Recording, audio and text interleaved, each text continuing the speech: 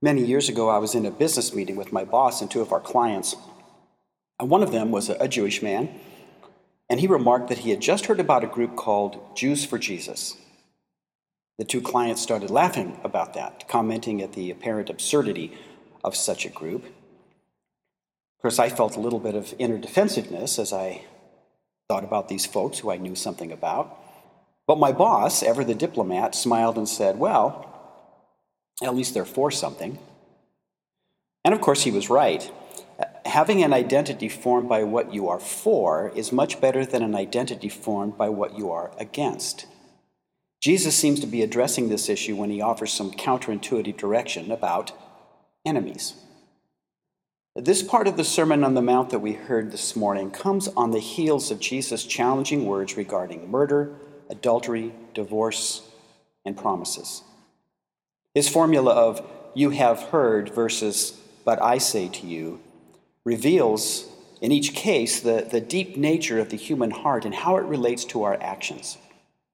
It's disturbing for us, as it would have been for Jesus' disciples, to hear that when we carry anger, lust, rejection, or duplicity in our hearts, we are in league with those who carry those things out in desperate actions. Each statement that Jesus makes is based in either Scripture or in conventional wisdom. Jesus' words on retaliation are based in both. The phrase, "an eye for an eye, a tooth for a tooth," can be found in the Old Testament book of Exodus, but it was also a judicial formula that was common in the ancient Near East. It was a rather progressive idea in its day, offering a form of reciprocal justice rather than violent tribal reactions to violations that resulted in destruction and death. So the idea here is, if I steal your chicken, it's better that I be required to give you a chicken in return, or maybe 2 chickens to compensate for the lost eggs, than it is that you would come over and burn my house down, kill me, and sell my family into slavery. That's really more like vengeance than like justice. But Jesus doesn't support the eye for an eye formula of justice.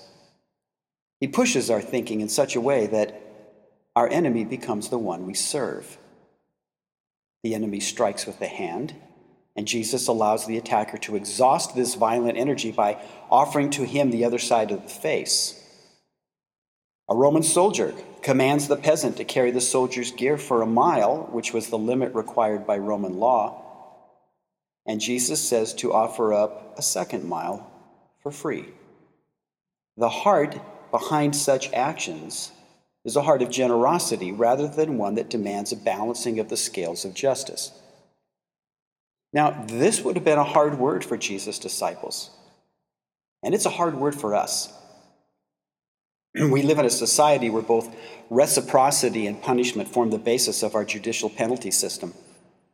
In places where Sharia law is rule of the land, eye for an eye is often enforced literally. In our society, it is administered in the form of either compensation or jail time. But it's still based in an eye for an eye. We're a society that believes strongly in individual rights, so our thinking is formed around getting, by law, what we deserve when we are wronged. But when we deserve, we de-serve. And Jesus pushes us to serve those we have identified as enemies. Of course, it gets worse as we read on. Jesus seems to recognize that the people of Israel have allowed their identities to be formed by 2 relational poles: the neighbor, who is to be loved, and the enemy, who is to be hated. Such an identity allows the people to link themselves with those who are like them, their kinfolk, and to stand as a group against those who are to be hated. Certainly, Jesus' disciples could think of people in their lives that they didn't love, but the Romans would probably have taken priority on that list. The Romans were not only to be hated, they were also to be feared. But when Jesus points out that friends and enemies are both recipients of God's gifts of sun and rain, he humanizes enemies and reveals their value before God. This, too, is a hard word. It's a hard word because humanizing enemies, and to be human is to be made in the image of God, it challenges people's sense of identity. If I orient myself against the enemy, I make a claim on righteousness that is in part based on the wickedness of the other person. In other words, I end up claiming that I'm good because the other person is bad. But when the "you have heard it was said" changes into "but I say to you," I discover that my claim is spurious and that my enemy is captured by God's love right along with me. We live in a world full of people routinely described for us as enemies. We seem to have enemies in and from other nations, and we have enemies right here at home. During an election year, especially this one, it seems, the political players are not portrayed as mere ideological opponents, but rather as enemies who are bent on the destruction of the nation. We see, almost on a daily basis, a revealed racism that is violent and deadly. We increasingly see lines being drawn in the sand as fear turns to anger and results in calls for religious and racial profiling as well as exclusion. Sometimes there are voices in our heads that want to argue with all of this and say, yes, but look at that politician. Yes, but look at the circumstance that resulted in that police action. Yes, but look at those religious ideologies. Yes, but... And Jesus continues to scandalize us by repeating over and over, "But I say to you, love your enemies and pray for those who persecute you, so that you may be children of your Father in heaven." Now, why is that? Why does loving the enemy somehow make us children of our Father in heaven? Whose children might we be if we stuck with love your neighbor and hate your enemy? Perhaps the answer comes to us when we realize that all along Jesus has not been offering to us an abstract and impractical code of conduct, but rather an invitation to immerse our lives in the reality of the kingdom of God. Remember that the Sermon on the Mount begins with Jesus proclaiming the good news of the kingdom.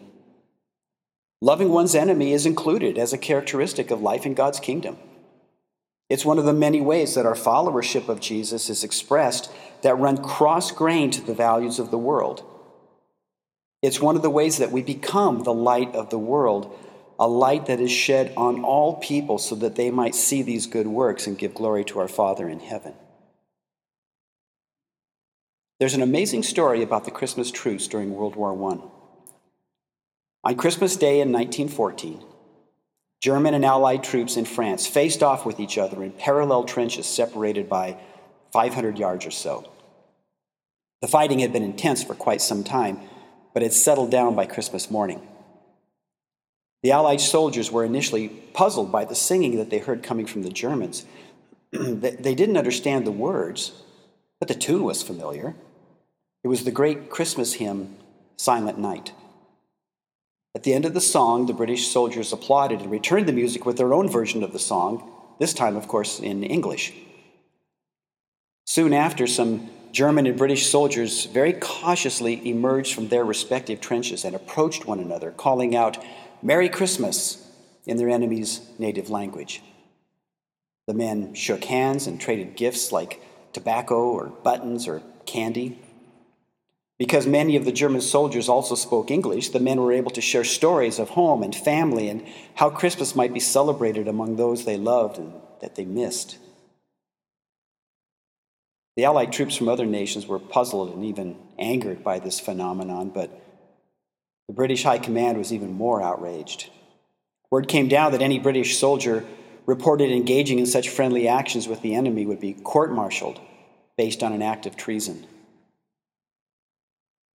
On that Christmas Day, the English and German soldiers wished each other well and returned to their trenches.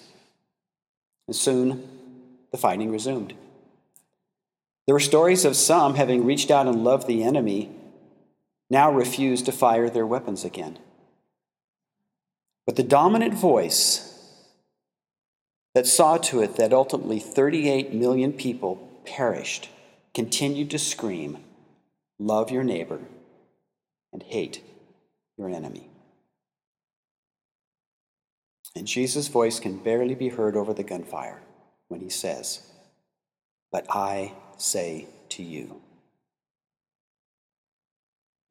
There were times in the past when a sermon on this text would attempt to help people think about their relationships with family members or co-workers or former friends with whom relationships have been broken. It might be a helpful message, one that sought to bring local folks back together as friends and family. That application is still appropriate, but on this day, the word enemy brings to mind people groups and national leaders and law enforcement officials who, we are told, threaten the very existence of others. Such threats are no longer out there for us. They're right up close, invading our ordinary spaces of life. What might it look like for us to love those people? The only way that Jesus answers that question is to offer another word that has been received as hard, if not impossible, when he says, "Be perfect, therefore, as your heavenly Father is perfect."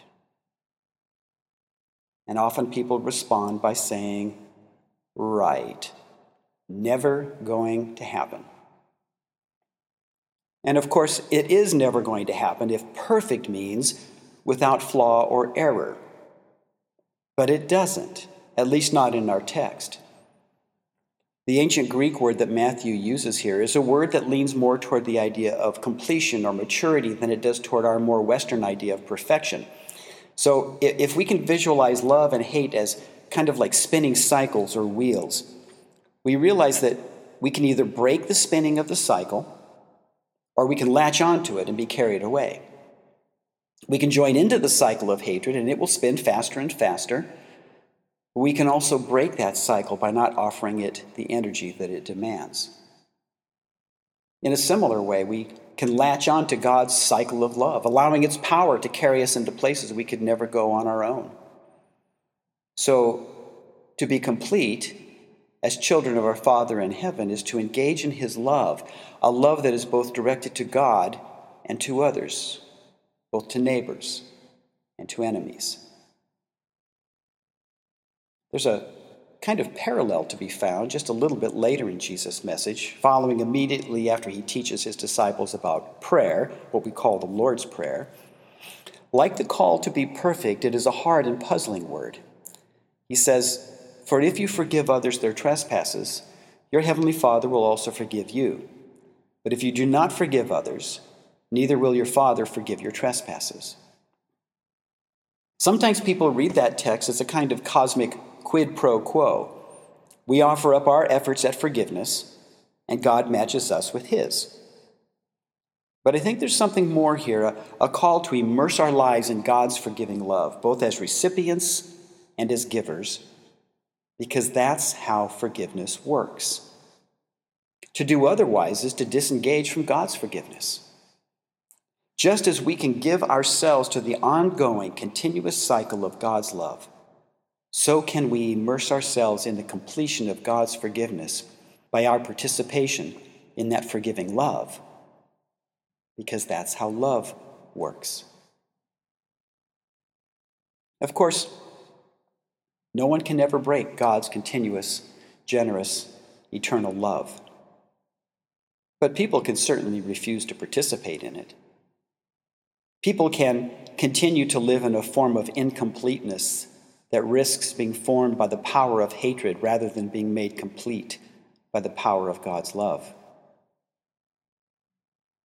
I envision people like us, similar to those pockets of soldiers over 100 years ago who, for only a day, broke the power of war through acts of love. I see us emerging in the midst of clouds of anger, fear, and hatred, reaching out to the so-called enemies around us in the completeness of God's embrace of love. There will be others, onlookers, who are puzzled and angered by such behavior. And there will always be the dominant voices of culture that remind us of what we have heard that it was said. But I see us responding only to the voice of Jesus, as he says, "But I say to you." And in the hearing, we lay our weapons down and allow ourselves to be embraced by the completeness of God's love.